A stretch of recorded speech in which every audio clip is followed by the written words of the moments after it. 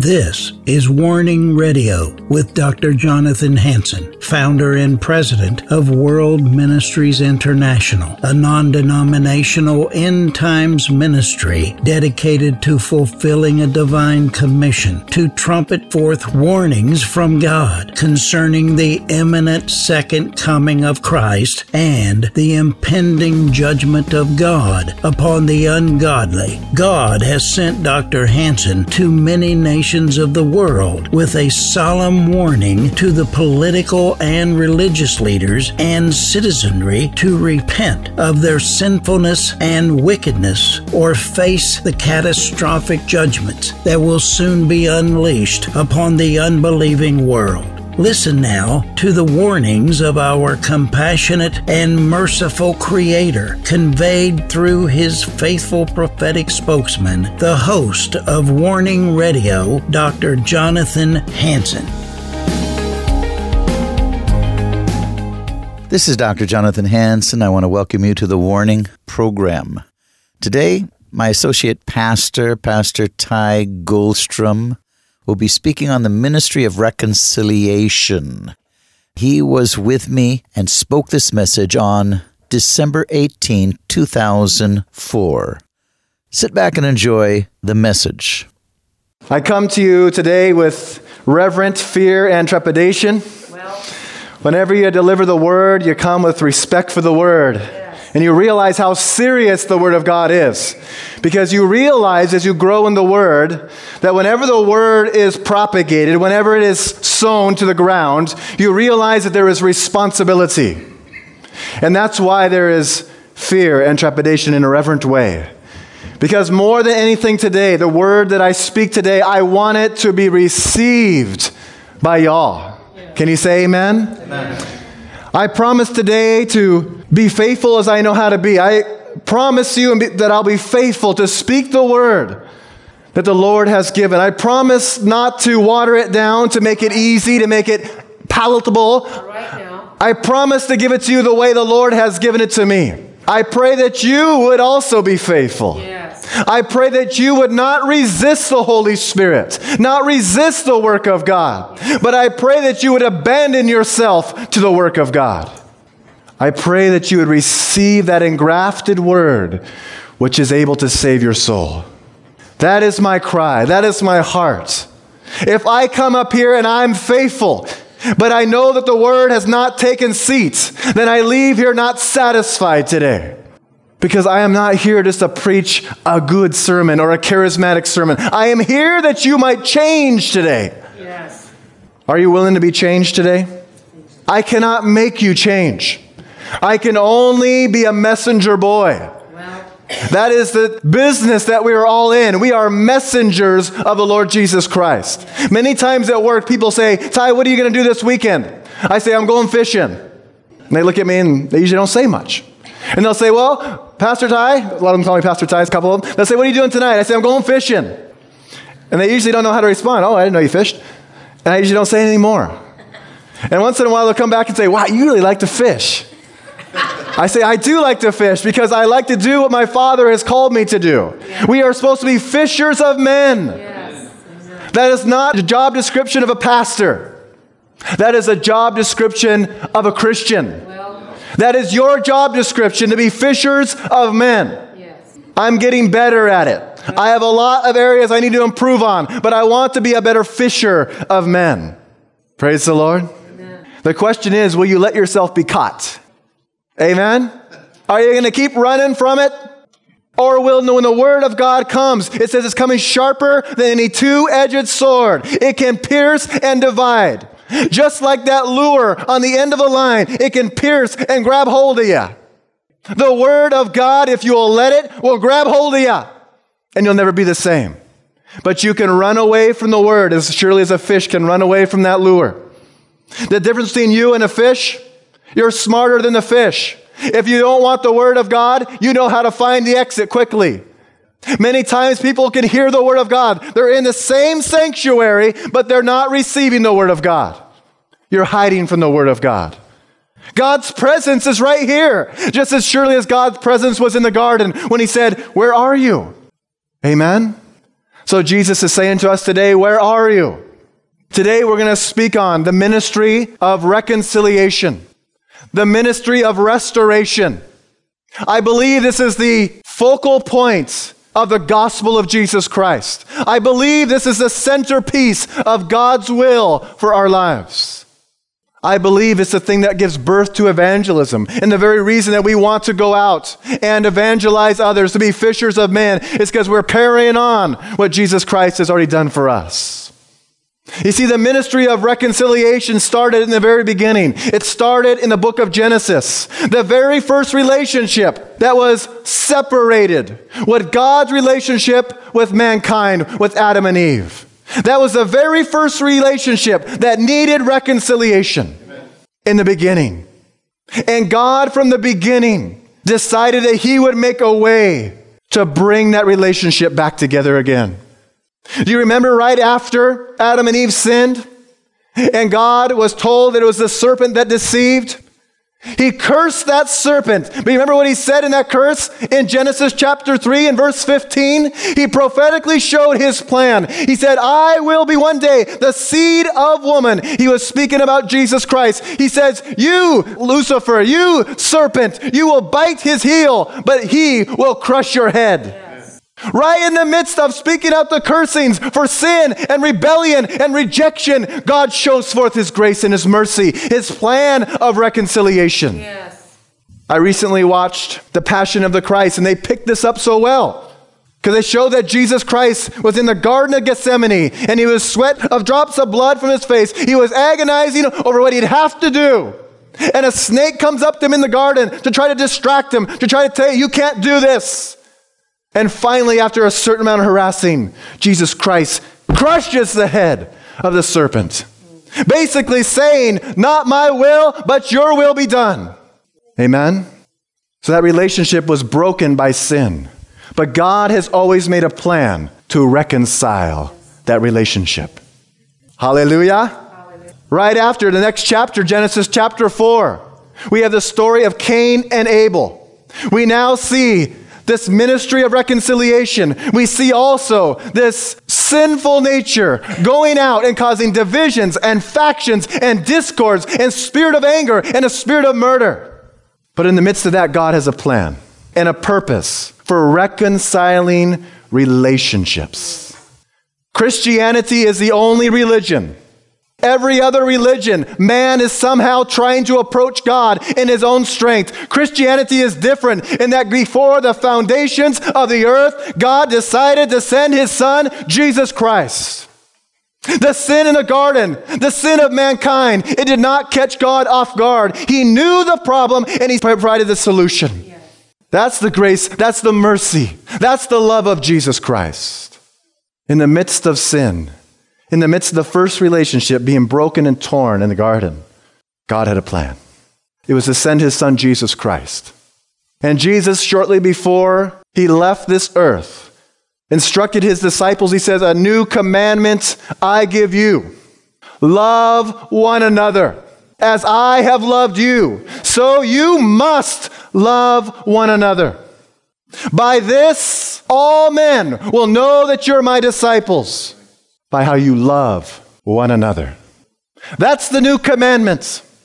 This commandment, this love, is agape love. It can only come from Jesus Christ. You cannot conjure up that love. That love is not part of you. That love is part of Christ.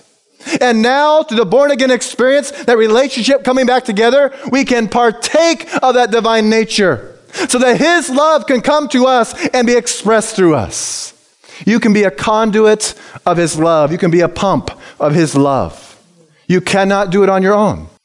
And so what Christ is implicitly saying here, if you must love as I have loved you, what He's saying is you must know me. You must abide in me, because that's the only way you can have the love in the first place.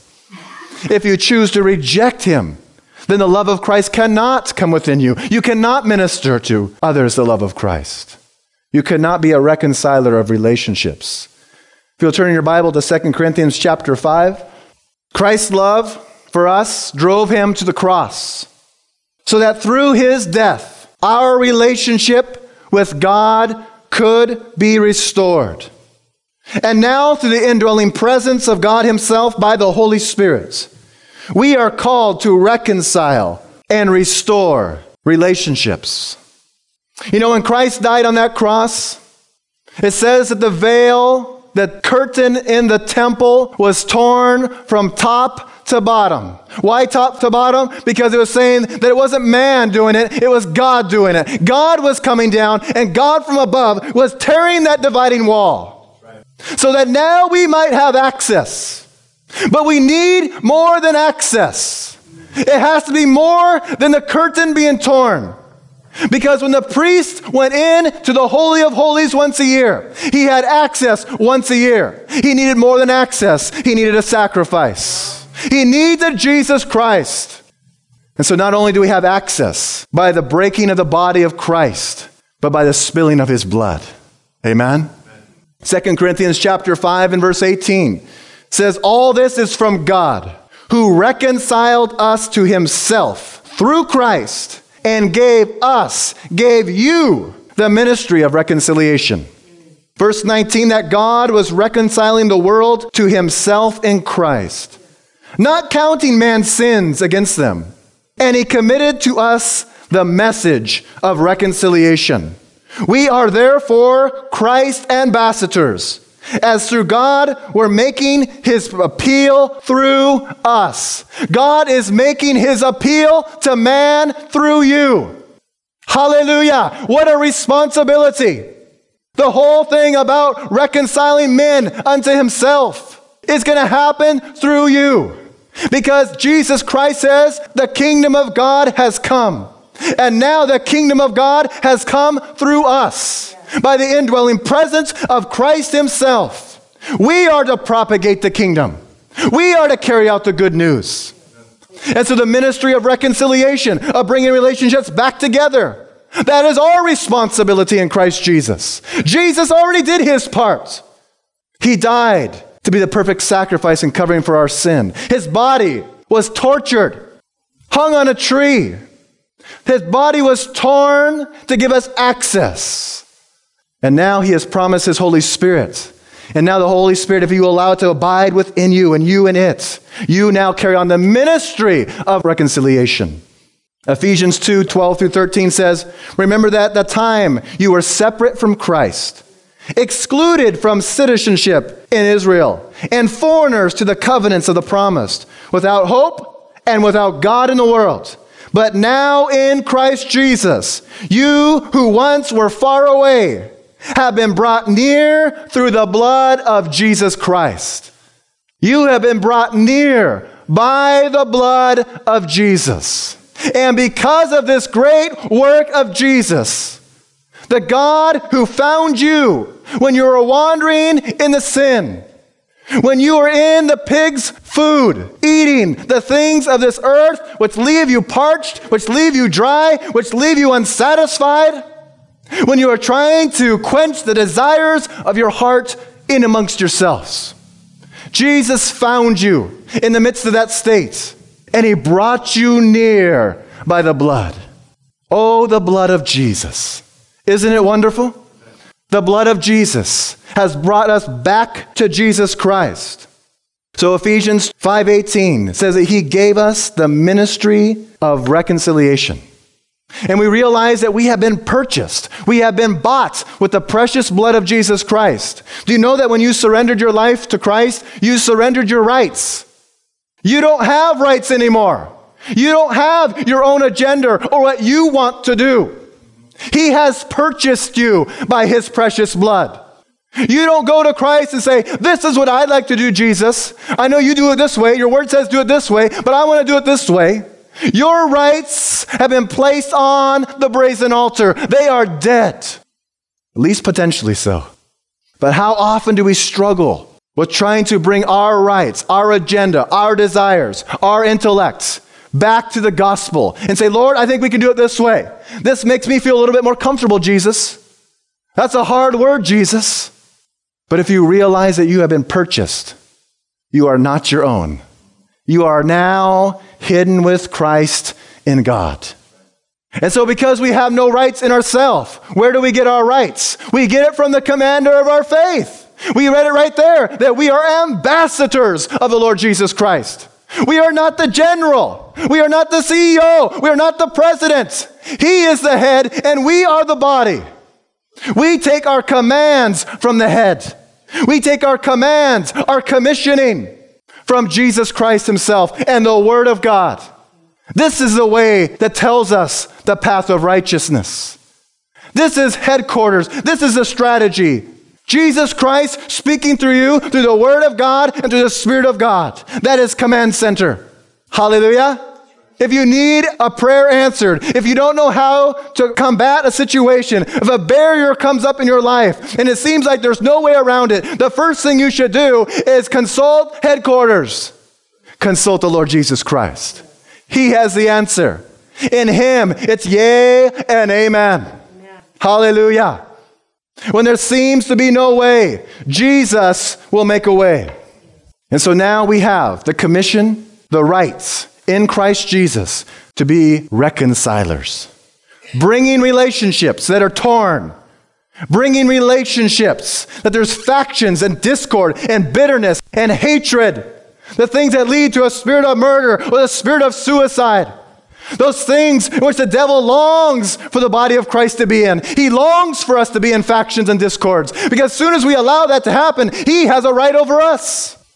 But Jesus Christ says, if you will just surrender to me, I can breathe forth through you the ministry of reconciliation. Taking what is shattered, taking what is in ashes, and bringing it back together and making it beautiful once again. This is the ministry that Jesus Christ has given you. I want to talk about our relationships with one another. Because as Pastor Hansen said, that what happens in this house, what happens in our relationships here, this is where it first has to happen. It must happen here. If I can't have righteous relationships in my family, if I can't have righteous relationships in my church body, then I am not going to be a good propagator. I'm not going to be a good fisher of men. If you can't deal with your family, how can you deal with someone else's family? If you can't deal with your brother in the blood, the one you know so well, how can you deal with your brother who is not in your immediate family? How can you possibly do it?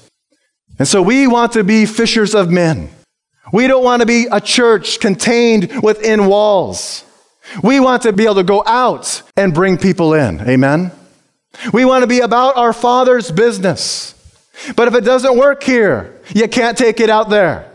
If you're not willing to do God's will here, you won't do God's will out there. It's harder to do God's will in the land that's dictated by the prince of this world. How are you going to do here in God's house? And so today we're going to spend a few moments talking about relationships and the ministry of reconciliation. Point number 1 says, when you have a conflict, when you're at odds with a brother or a brother has odds against you, when you know that there is a problem in a relationship, first consult with Jesus Christ regarding the person and the issue. First consult who? Jesus Christ. How often do I find myself when I'm in a conflict, when someone is upset with me or I am upset with someone else? The first thing I do is I find the nearest person to pacify my hurt. Wow. I want them to meet that need. I'm hurt, I'm grieved, and I look for a human relationship to try to pacify it. That's what the carnal man tries to do. They try to meet their desires and their wants and their hurts by themselves in the natural. But you quickly find out that most of their brothers and sisters don't give you very good advice. Because the advice to give someone that comes to you in this situation is to ask him, have you consulted Christ in this matter? Not pacify them, oh, it's okay, brother or sister, they were probably mean to you. That's what we want to do. That's human love, human compassion. Divine compassion says, have you consulted your Father yet? Have you allowed Jesus Christ to shed light on this darkness? Whenever there's factions and discords and hatred, that is darkness. We need the light. We need Jesus Christ. We need His wisdom to show us what's truth. Do you first consult Jesus? Because maybe He wants to bring some revelation to this story. Maybe He wants to shed light on the sin. And maybe the sin might be found in you. Before you go on to step 2, 3, 4, and 5, make sure you get step 1 right. Make sure there is no sin in you.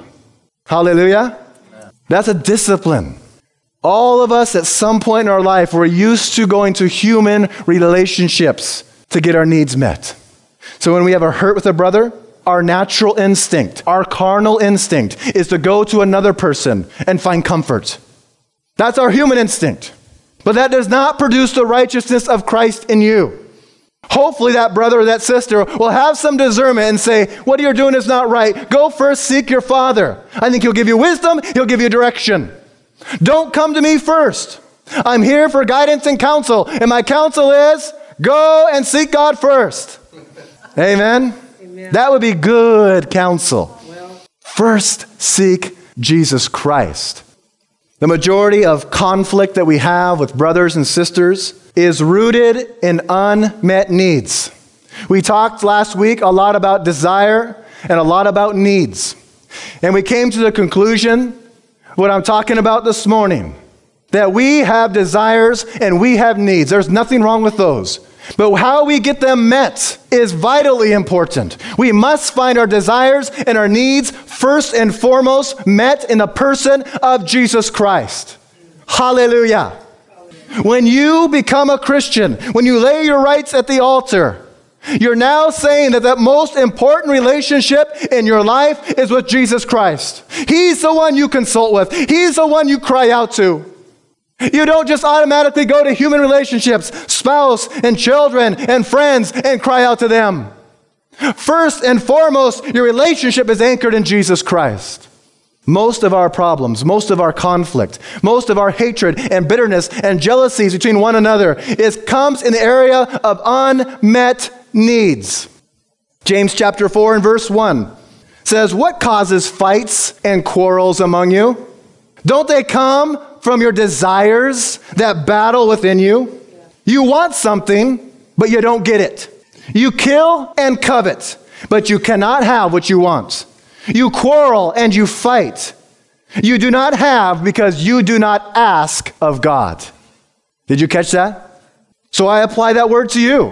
What causes in your life the quarrels and the fights and the factions and the discords? Is it not rooted in unmet needs? You had a need, whatever it is, affection, love, whatever. But that person wouldn't meet your need. And so now you divide yourself in your heart. There's bitterness and resentment and hatred. In those times of broken relationships, we really find out where we're at, don't we? We really see where we're at. Where is my affinity? Where is my security? Is your security in human relationships? Or is your security in Jesus Christ? If you have your security invested in human relationships, as soon as there's a problem in that relationship, you'll look at your life and say, oh, poor me, pitiful me. I'm worth nothing. I should kill myself. Because your security has been invested into man. But your security and your identity and the satisfaction of your desires should come from Jesus Christ. Remember the word last week, Psalm chapter 103 and verse 5. He says, He will satisfy your desires and He will give you good things. Good things. That's the kind of God we serve. So first point is consult first with Jesus Christ. Let Him meet your need. Let Him minister to you. Let Him bathe you in the presence of God. Let Him come and see that wound of need. Maybe that need started 20 years ago by rejection or some other form. And you found that you needed that need. You keep looking for human relationships to try to heal that need that happened so long ago. Let Jesus Christ come and put His salve upon that need.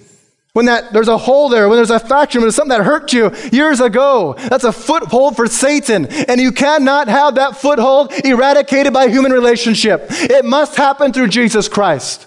He must heal that hurt. He must meet that need. Will you let Him? Will you let Him? If you'll let Him come back in time and heal those hurts, those abscesses spiritually within you, those infections within you, that will deal with your relationships now. Because in every relationship that we have, we communicate out of our hurts, don't we? The things that hurt us, the things that make us insecure, we communicate with our loved ones with that same hurt. And it's usually in a negative way. But if you let Jesus heal the wounds, the hurts, and take full security in those areas, full abandonment to Jesus, then in your relationship with your wife and your children, now you're communicating out of wholeness. You're communicating out of restoration. You're communicating out of healing. And you can heal others when you're whole yourself. Point number 2 says, go on the offensive and not the defensive. Always take the initiative. Always take the initiative when a relationship is broken. My question to you is this: who goes first? The offended or the offender? Who should go first? Let's say a brother is jealous of me. I don't know why any brother would be jealous of me. But if he was jealous of me and he started speaking gossip against me because he had a need. See, jealousy is founded on the bed of insecurity. You're insecure in your relationship with Jesus. You haven't been in the lifeline. You haven't connected with the head enough. You found too many human relationships that are fragile. They go up, they go down. They're not secure. It's like a stock. It's a risky stock. It can go up, you can say, oh, great, and then down. But with Jesus Christ, it's always up. Amen? It's always yay and amen. He will never leave you. He'll never forsake you. When you are unfaithful, He is faithful. Yes, He is. But if you invest into the stock of human relationships without divine relationship with Jesus Christ, that is where the seedbed of jealousies come in. And that causes factions and discords because you want what you cannot have in human relationships, because you have not asked of God. So who goes first? The offended or the offender? If someone gossips and slanders against me, should I say, well, he has jealousy against me, he's gossiped against me, I'll wait for him to come to me? That's the natural instinct, isn't it? When someone hurts you, what's your natural instinct? Turn around and go the other way. That is our natural instinct. Conflict arises, natural man, separation.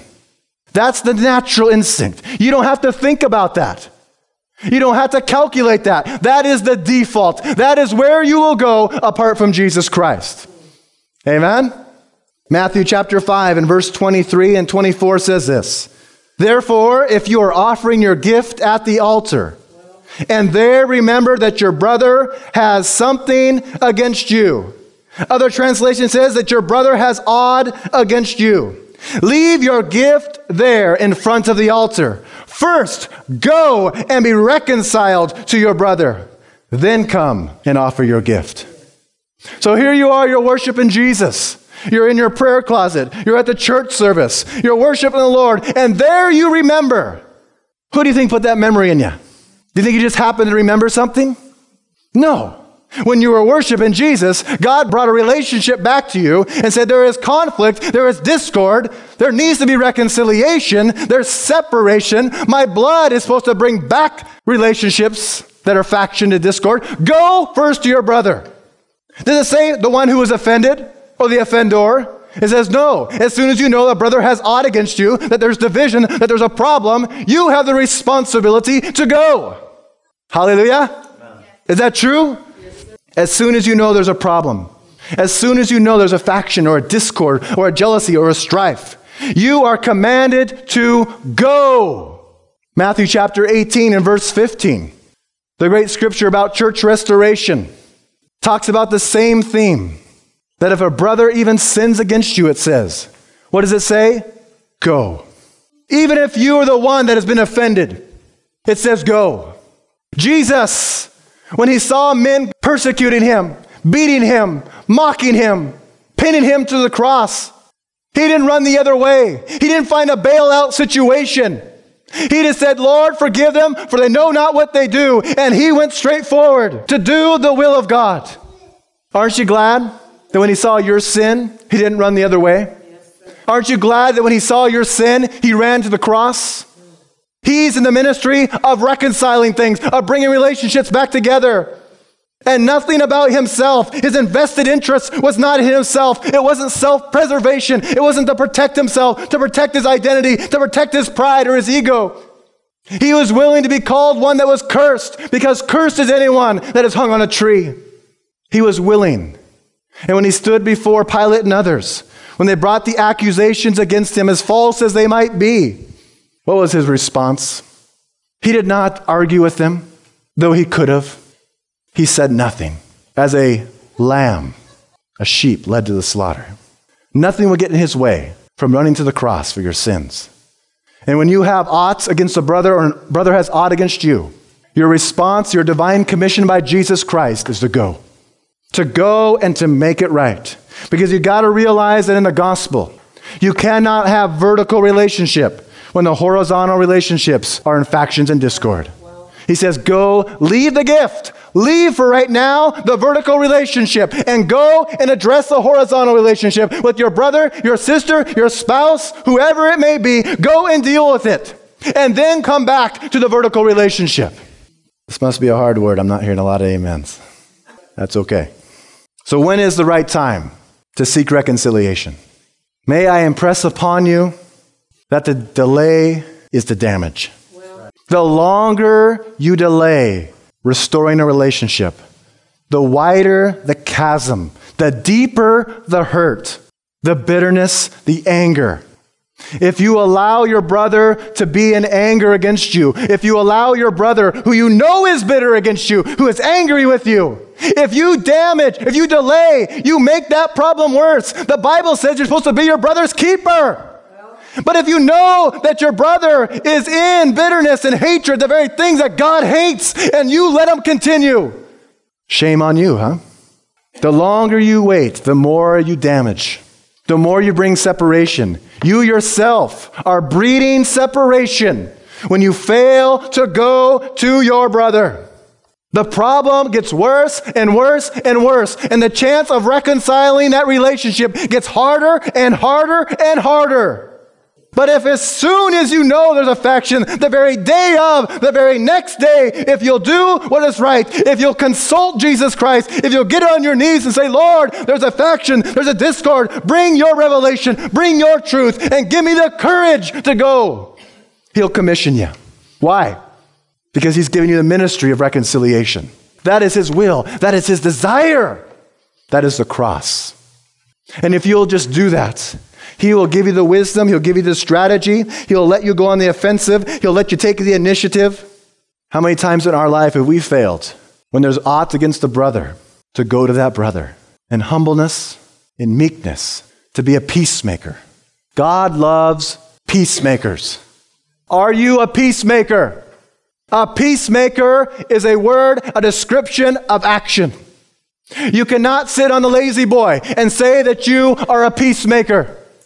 A peacemaker is a person that knows there is faction and discord, and a peacemaker does everything they can within their own strength in Jesus Christ to make it right. Romans 12:18 says, if it is possible, as far as it depends on you, live at peace with everyone. We are to be peacemakers. We are to bring the Prince of Peace, Jesus Christ, and we are to apply that to relationships and heal them and restore them and bring them back together. To avoid or delay conflict resolution with a brother also affects your relationship with Jesus Christ. Did you hear that? When you fail to carry on that commission, when you fail to go and do the thing that Jesus Christ has already commissioned you to do, because Jesus Christ is a God of revelation. If you are truly worshiping him, if you truly come here and sing to him and worship to him and open up the paths of communication with Jesus, he is faithful to bring revelation to your life. Like I said, when you're at the altar and you remember that there's aught against a brother, that remembering was sparked by the Holy Spirit. And he's saying to remember the aught that your brother has against you. Go and make it right. If you fail to do that, that affects your relationship to Jesus Christ. Because what happens is God's will is not being accomplished in your life. God says, this is my ministry of reconciliation that I said, go and do. And if you fail, if you have a brother or a sister, if you have a relationship that you fail to do the godly principle, if you fail to go to that brother or that sister, it affects your relationship with Jesus Christ. Proverbs chapter 28, verse 9 says, one who turns away his ear from hearing the law, even his prayer is an abomination. What is the law? Is it not the will of God? As soon as you know and you understand the will of God in your life, as soon as he brings revelation, there is responsibility. Whenever you read the Word of God, whenever you hear the Word of God, whenever you come to the church service and the Word of God is propagated, when you sing the songs, when He brings revelation to you, there is a responsibility to respond to truth. Isn't that right? Remember the parable of the talents? The more that is given unto you, the more responsibility you have. That's why I preface this whole thing about fear and trepidation. Because when you're a teacher, when you're a pastor, when you have areas of responsibility and leadership, when you are parents over your children, there is responsibility, there is accountability.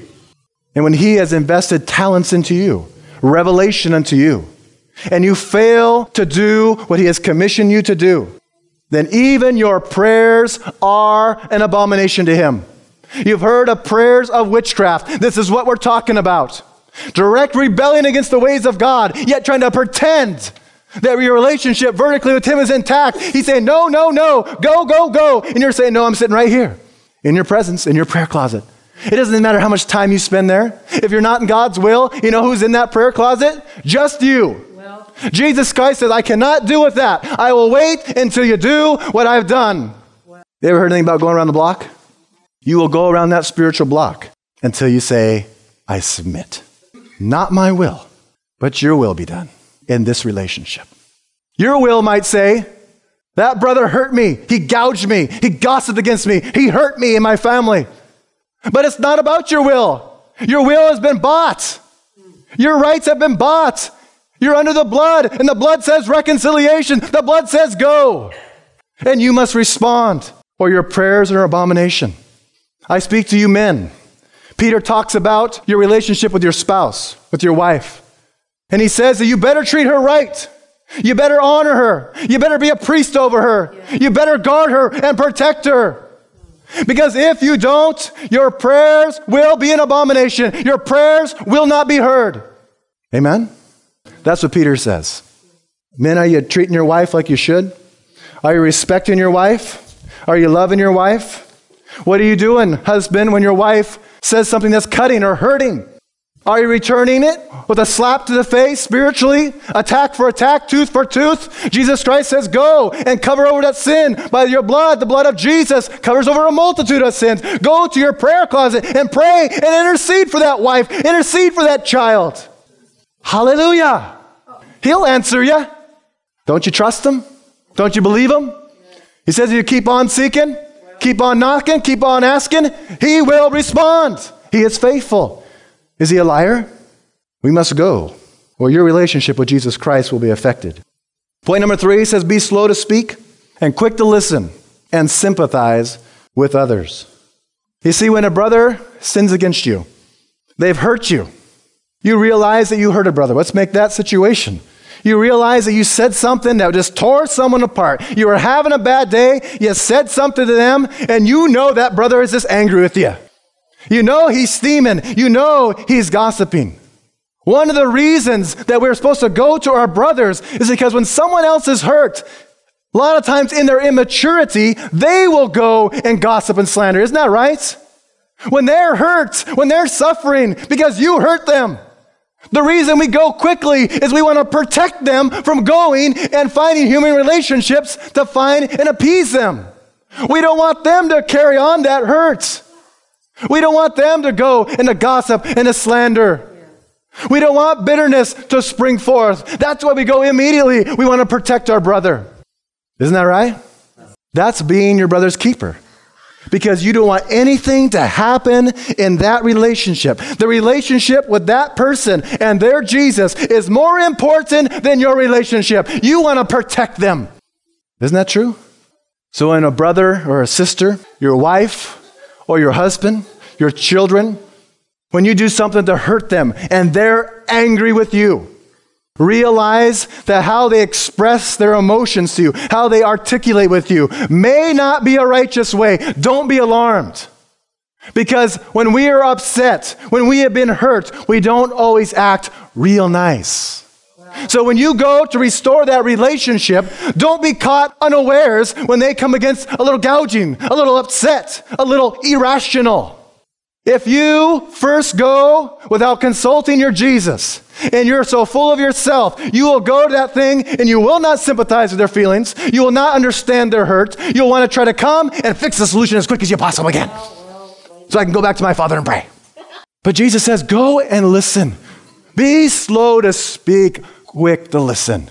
Sympathize with their feelings, even if they're irrational at that moment. Hear them out. Have compassion. Don't just look for a way to say, that's irrational. The thing started because you sinned against them, and now you're going to come against them because they're irrational. You're trying to restore the relationship, not just pass it over with a little pudding on top. You want to come to the root of the problem. If they're upset with you, if they're mad at you, and you caused it, let them speak. And keep your mouth closed for a season. Let them say their part, even if it's irrational.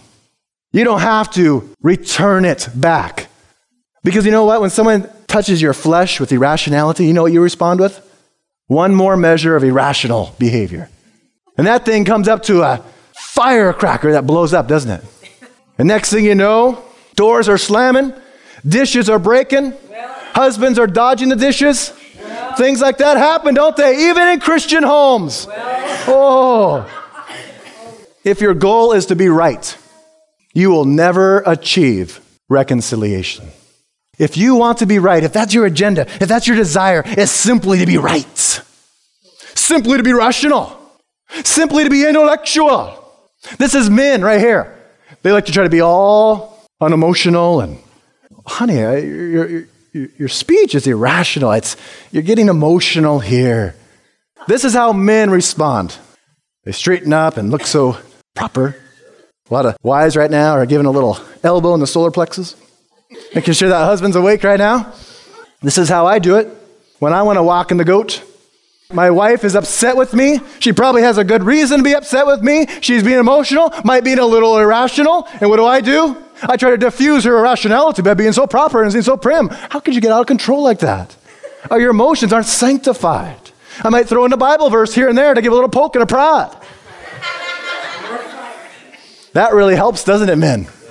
That really diffuses a situation. That's what happens right before the dishes start flying. When you start adding the Bible verse to cover your own sin. Because you want to be right. You don't want reconciliation. You're not wanting that relationship to be restored. You want to be right. It might be funny, but it's true. It is true. Psalm 73, verse 21 and 22. This is what David said. He says, when I was beleaguered and bitter, totally consumed by my envy, I was totally ignorant, a dumb ox in your very presence. Do you realize that when we are upset and angry because someone has hurt us, we don't always respond in a great way? Don't be surprised by that. If you have hurt someone and they're angry with you, don't condemn how they express their anger. Just listen to it. You're the one that started the thing. And now bring the salve of the Holy Spirit.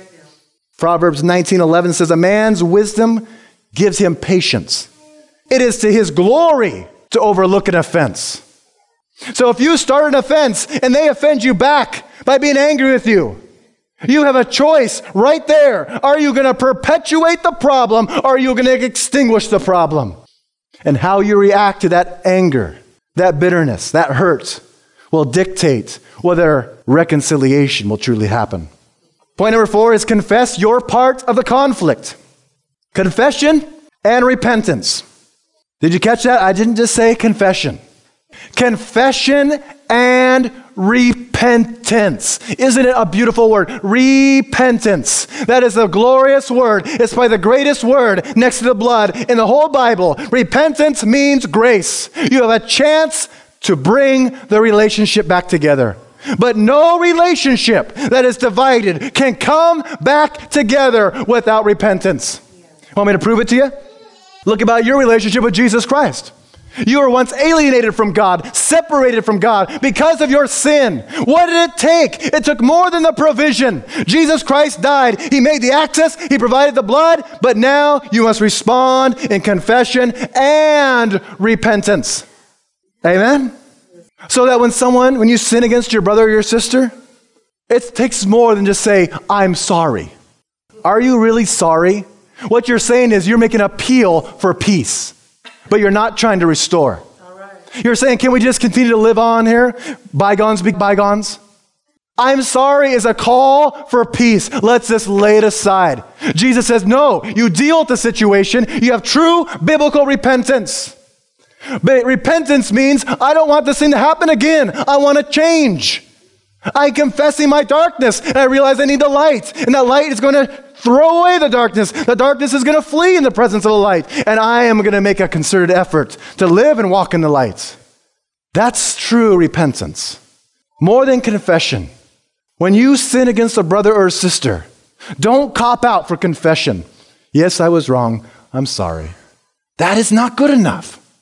That is not biblical. That did not restore your relationship with Jesus Christ, and neither will it restore your relationship with your brother or sister. It's always based on repentance, a change of heart, saying, yes, I was wrong, and I am not going to do it again. And if I do it again, I'm going to ask you to forgive me again, and I'll make another concerted effort over and over again. Repentance brings relationships back together.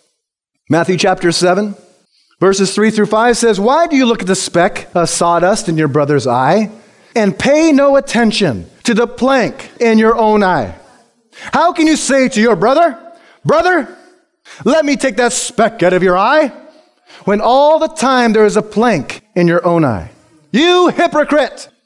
First take the plank out of your own eye, and then you will see clearly to remove the speck from your brother's eye. This is the point I was getting to when I talked about husbands and wives. You've hurt your wife. She gets a little irrational because she's hurt. Big old 2x4 beam sticking right out of your head. And she does this little thing about getting just a little bit irrational because you hurt her. And you're trying to calculate, how can I reach past this 2x4? It's almost longer than my arm, but I'm going to still try to get that speck out of her eye. You're probably bobbing her right in the head at the 2x4. Probably doing more damage to the plank beaming right out of your forehead.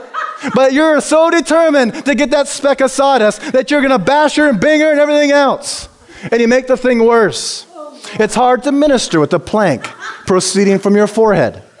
It's hard to get close. That beam of separation, you cannot get close to that person. You cannot reconcile. You cannot restore because there's a separation, the thing called sin, that's protruding from your forehead. Confession and repentance is the great diffuser. The other party's hurts and anger will be disarmed through your confession and repentance. Whenever I have in my relationship, I should say most of the time, when I do it right, even if I know that 90% of the problem is with the other brother or sister who has hurt me, I always try to find out, where have I failed this brother or this sister? And I find that small 1% or 10% or 20%, and I take accountability for it. And then even if only 5% of the problem is me, if I will go and confess that 5% and repent of that 5% and say, brother or sister, I've done this thing wrong. Will you forgive me? Do you know how fast that 95% of the other brother or sister takes? It is confession begets confession. It is the great diffuser of hatred and anger and bitterness. Even if you only have a fraction of the guilt, take accountability. That's a spiritual leader right there. Find a little bit that you could have done. I could have came to you a week earlier and probably helped you a lot more. But I was hurt, and so I pulled away from a season. Will you forgive me for that? And I tell you what, that's when you start heaping coals on their forehead. Not in a bad way, but in a good way. And they'll respond almost every time if you'll simply take accountability for your area of guilt. Fifth point, see the person and the problem through spiritual eyes. Ephesians 6:12 tells us, for we are not fighting against people made of flesh and blood, but against the evil rulers and authorities of the unseen world, against those mighty powers of darkness who rule this world, and against wicked spirits in the heavenly realm. Do you realize, husband, that your wife is not your enemy? Do you realize, wife, that your husband is not your real enemy? We do have an enemy. And the enemy is an enemy of distraction. He's an enemy of what? He tries to perverse things, twist things, change things. He's a great deceiver. If he can get your eyes on the person and the problem and your eyes off of him, he's won the victory. If you see your spouse as your adversary, then you no longer see Satan as that any longer. When you have a relationship that's broken, there's a lot of anger and bitterness and resentment. Get your eyes spiritually engaged. First to Jesus. Then he'll give you the understanding of how Satan is behind the background of the situation, trying to weave things, trying to do things, trying to touch the hurts in one person, to pull the anger into the other person.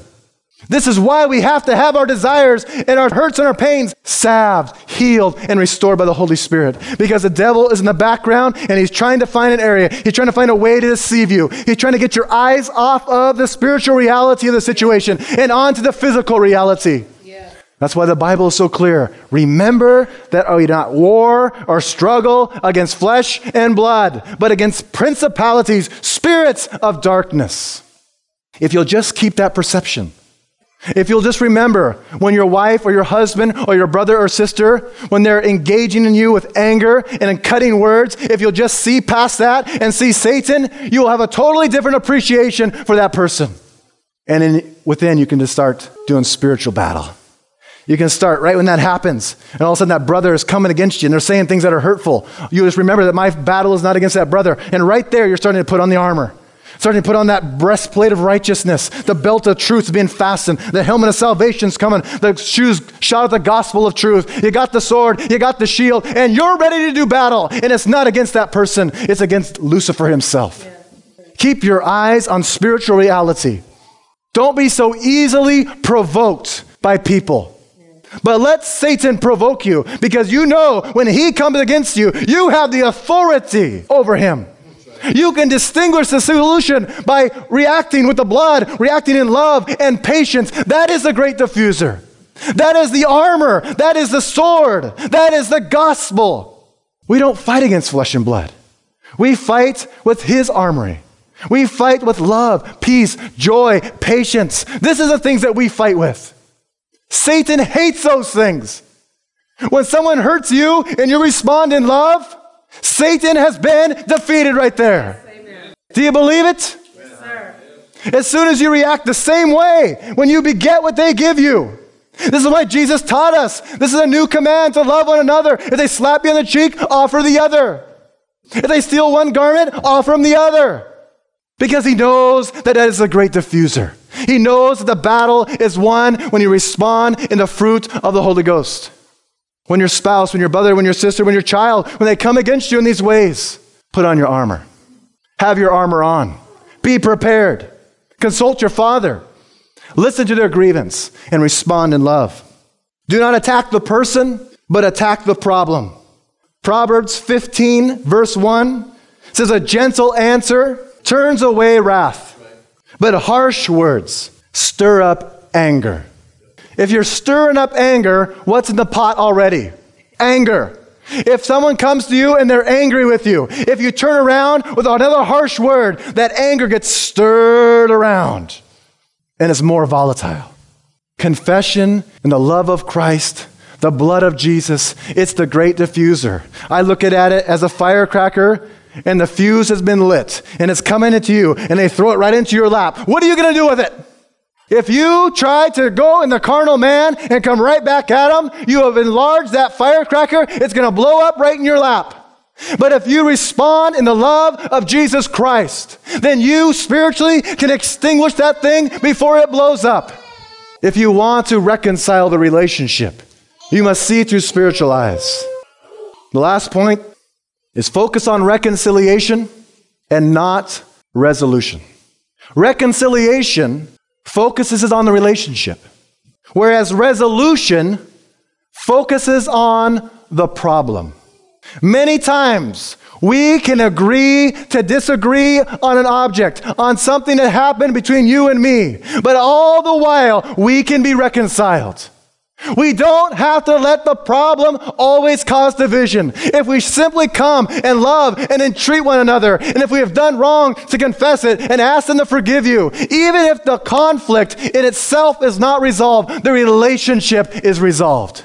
The relationship's in harmony. Your prayers are now going to be answered because you've made the horizontal relationship right. And that now has allowed you to have the vertical relationship. So now you can righteously pray for that problem, that conflict, that it could be resolved. But you first got to focus on reconciliation, bringing the relationship back together. Focus in on that. That's what Jesus had in mind when he went to the cross. He knew that we still have conflicts and problems and sin to repent of, but he wanted the relationship to be brought back together. We must focus in on reconciliation and not merely resolution of problems. Friends, we got to understand that we can talk about this stuff all we want, but the bottom line is you cannot do any of this by yourself. This comes to the indwelling presence of Jesus Christ by the Holy Spirit. If you don't allow Jesus Christ to indwell you, if you don't abide in him, if you reject him, if you constantly disobey him, then you cannot do any of this stuff. It is not for you. It can only happen as Jesus Christ is daily renewed within you. Every day you put your goat, you put your carnal man on the altar and say, Lord, let that thing be consumed. Let your spirit rise up within me. Then you can do these things. These are things for the spiritual man and the spiritual woman. A carnal man cannot do these. Galatians chapter 6, 1 through 3 says, brothers, if someone is caught in a sin, you who are spiritual should restore him gently. But watch yourself, or you also may be tempted. Carry each other's burdens, and in this way you will fulfill the law of Christ. If anyone thinks he is something, he is nothing. He deceives himself. You must be spiritual to be a spiritual reconciler. The very nature of Christ himself is a reconciler. Jesus is a reconciler. You must allow Jesus to have his way in your life in a daily manner, in a daily way, in a very real way. Every day you must allow that to happen. And then and only then are you qualified to go and be a spiritual reconciler.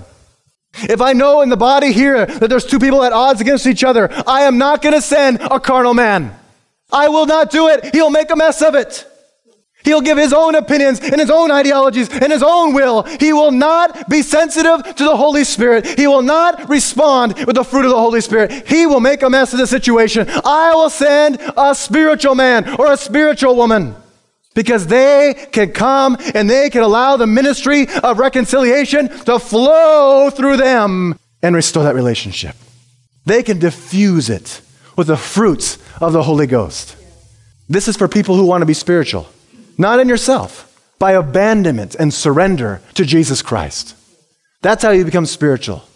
Abandonment, surrender, faith, obedience, discipline, diligence. It's not easy to be spiritual because you have something to fight. You fight the adversary who is trying to use your carnal man to do the very opposite that Jesus Christ wants you to do. It is not just easy. It doesn't just come naturally. You don't take a person that spent 30 years doing the wrong thing and they accepted Christ. Now everything's going to be perfect and every relationship's going to be restored. It takes hard work. It takes discipline. This is why Paul said that I beat my flesh into submission. When? Every single day. Why? Because that carnal man is also in the business of resurrection. That carnal man wants to resurrect himself at any opportunity that you give him.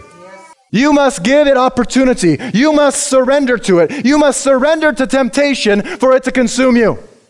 God will never let something happen to you that you cannot endure. If you have had a problem and temptation has overcome you and you have sinned, it's because you have failed to abide in him.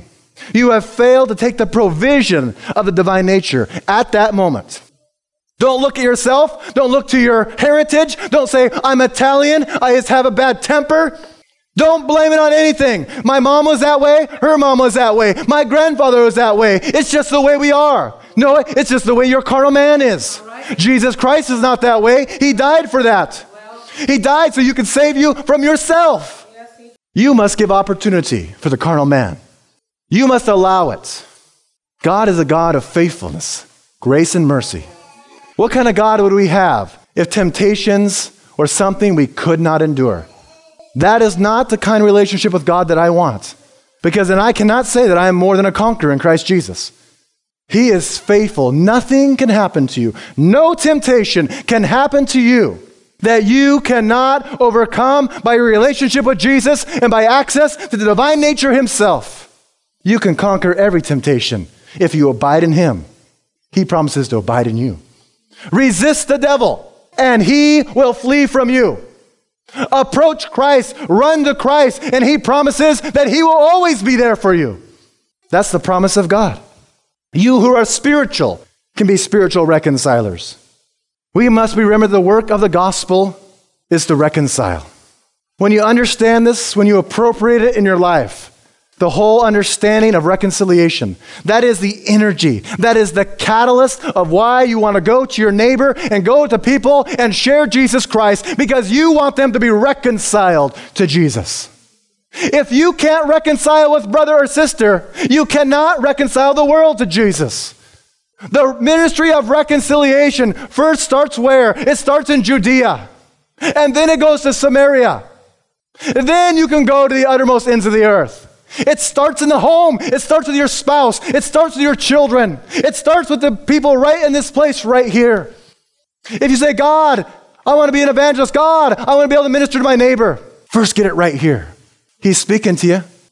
I guarantee that in this hour that I spent, he's been speaking to you. I know that. He's assured that the word will go out and it will not return void. He has been speaking to you today. Yes, sir. He will not make you respond. You must choose to respond.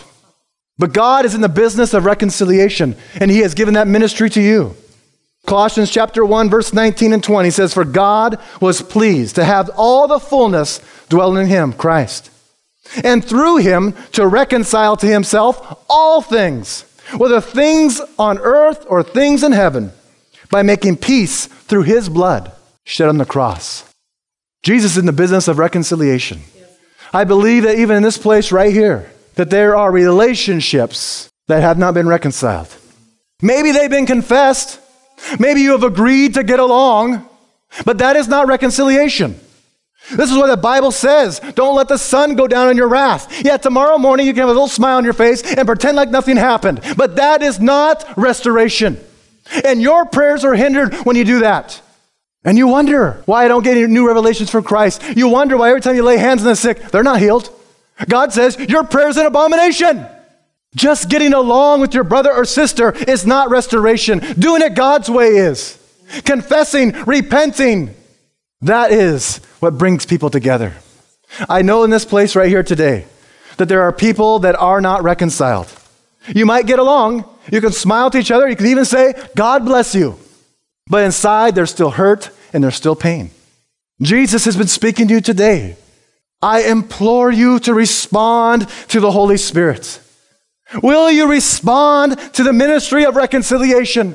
Will you get your relationship right with Christ by getting it right with your brother, your sister, your spouse, your children, whoever it may be? If they're not in this place today, you can say, in my heart, I commit to making that relationship right. And when I leave this place, I will make it right, and I will make peace as much as it depends on you. Will you do that? I can't make you do that, and neither can Pastor Hansen. You must choose to draw nigh unto God, and he will draw nigh unto you. You are accountable. You are responsible to respond to the Holy Spirit. The Holy Spirit has been active. The Holy Spirit has been dealing with us today. Will you respond to the Lord Jesus Christ? I pray that you will. You will find that as soon as you take that step. Remember Pastor Hansen's testimony, that there was a point in his life where he had hatred for a man. He hated a man. Do you think that affected his life with Christ? Do you think that affected his prayers? That affected everything. By allowing that hatred to be there. By his own testimony that he was a hypocrite. He could not have access to God. His prayers were an abomination. But as soon as he confessed it, and he just didn't confess it to God, he went to the person and asked for forgiveness. As soon as that happened, there was freedom. Hallelujah! There was freedom. And now, there was access to Jesus afresh and anew. And shortly after, there was revelation, there was vision, there was dreams, there was anointing, there was ministry to go out now and to reach the world. It happened by confession and repentance. That was the catalyst, the bedrock of righteous living. If you want to do all that you can for Christ, if you want freedom from areas of physical bondage, from emotional bondage, depression, anxieties, areas of bitterness and rage, you must come to Christ and repent and say, Lord, I have done it wrong. Forgive me my sin. And now give me the courage to go and to make it right with my brothers and my sisters, whoever it may be. You say, well, that person's dead now. It was my father or my grandfather who raped me or whatever else. It doesn't matter. If you hold bitterness and rage and anger, you just confess your part. And He knows your heart, that if that person was here today, you would do it right. Just do it right today before Christ. You will find in your life that you will have blessing upon blessing. You will find the things that you consider just a physical infirmity. Maybe it's pain, maybe it's joint pain, maybe it's arthritis, maybe it's chronic headaches. Who knows what it is? But many of these things are caused by us not heeding the Word of God. If you'll simply respond to God, so often we'll find physical healing. So often we'll find freedom from depressions and anxieties and things that distract us and keep us from a full relationship with Jesus Christ. He has come to give you life and life to the fullest. If you're not experiencing that life today, consider the Word today.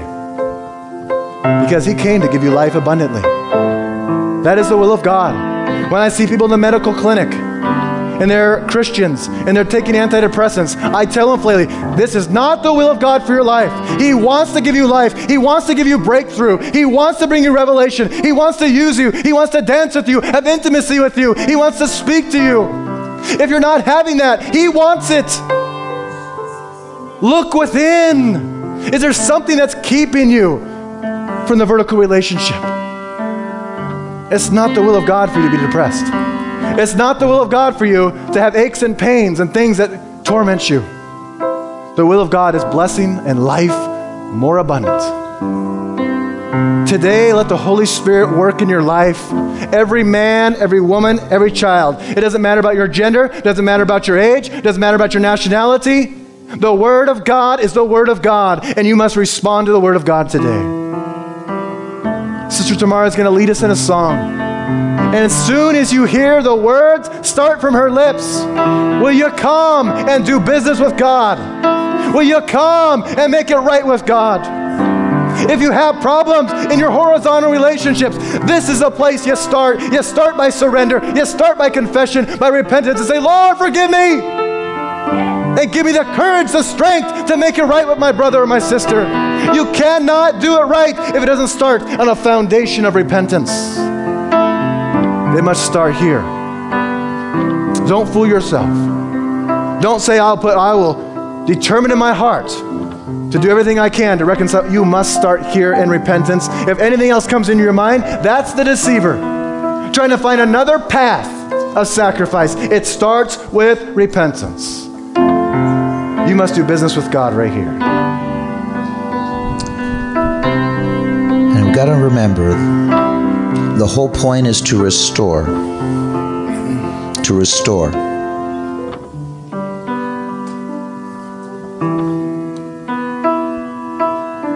To restore.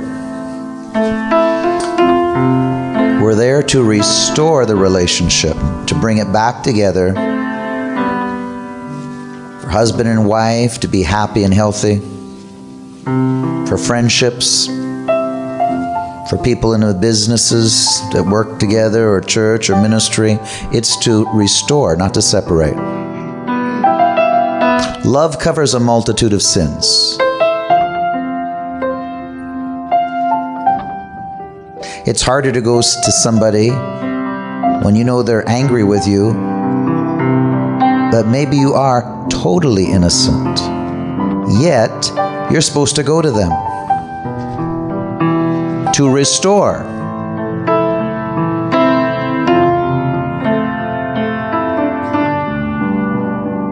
So you've got to exercise patience. And even if the whole process They don't want to restore and they're just hateful. You operate in love. And there's nothing there. You will immediately receive them. You don't want them to leave. You want the whole situation to be healed. When your heart is pure, your prayers will be answered, even if they leave. Because you don't want them to leave, and you'll immediately receive them back. The whole point of this is restoration, to restore, for unity, not for division, not for divorce. It's to restore. United we stand, divided we fall.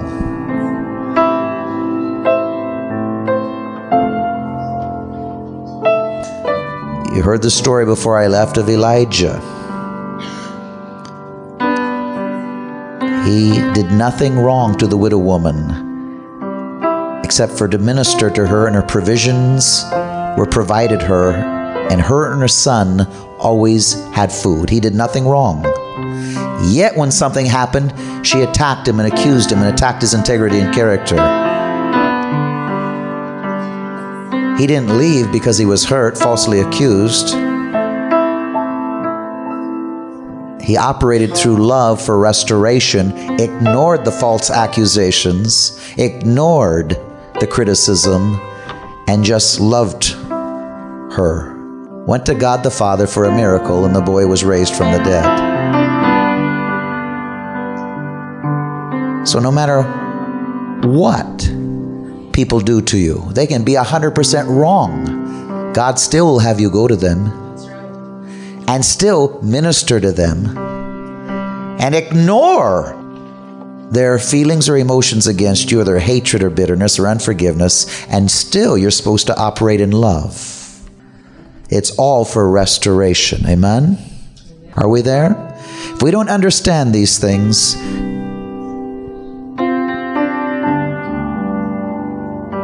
you'll never have victory in anything you do other than your own victory brought on by human effort. Love covers a multitude of sins. Love constantly covers, meaning forgives.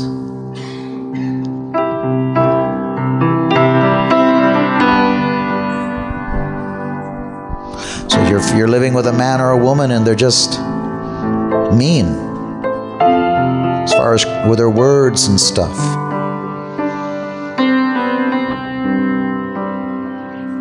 unless they're in the act of adultery and constantly in adultery. If you're attending this church and the person's in adultery and unfaithful, then I will counsel a separation until there's a real repentance. Go take an AIDS test, follow through with successful church counseling. But if it's just a matter that you're not sanctified because your nature is not glorified, and it will never be this side of heaven. But we can grow and be kind one to another. But there's always somebody that's more spiritual in the relationship that has to forgive more. Come on. There's never a husband or a wife that's on the same level. Some marriages, the husband's more spiritual, some the wife is, and that more spiritual person has to constantly forgive more. Oh, I've forgiven 100 times. Well, 70 times 7 is more than 100 times.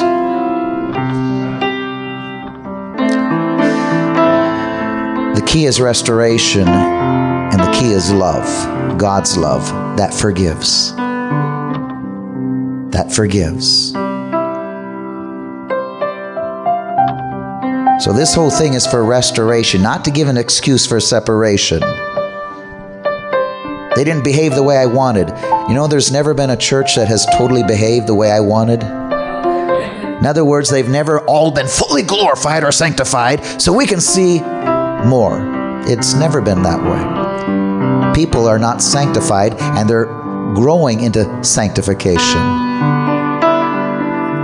But you've got to have patience and love and work through all of their accusations, allegations, criticisms, whining, crying, and everything else. You forgive them and they forgive you, because there's never a perfect congregation and there's never a perfect pastor. Because we're in a human body that is not perfect. But we can try, amen? Can't we try? Yes. That's the whole point. If we diligently, with all of our energy, if we try, if we make that conscious effort with all of our might, then God's Spirit and Word will not return void. We will change. The situation will change, and we can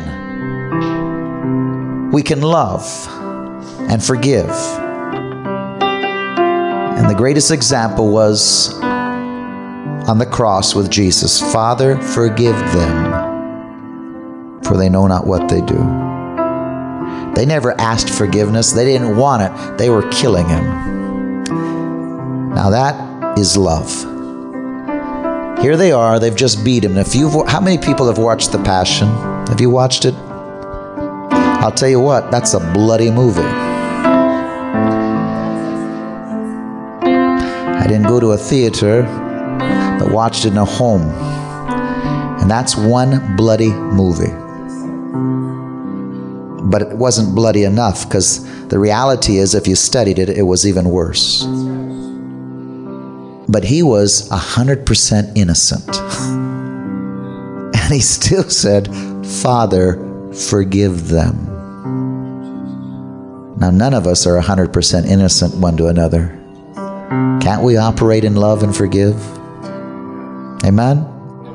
There's not a man or woman married here that can't have a beautiful relationship if you decide you want it bad enough to deal with your goat. That's the Hebrew word for your carnality. I'm going to deal with it. You can have that relationship. And even if the other partner isn't that determined, you that are more spiritual, pray for them and forgive them and love them. The key is restoration.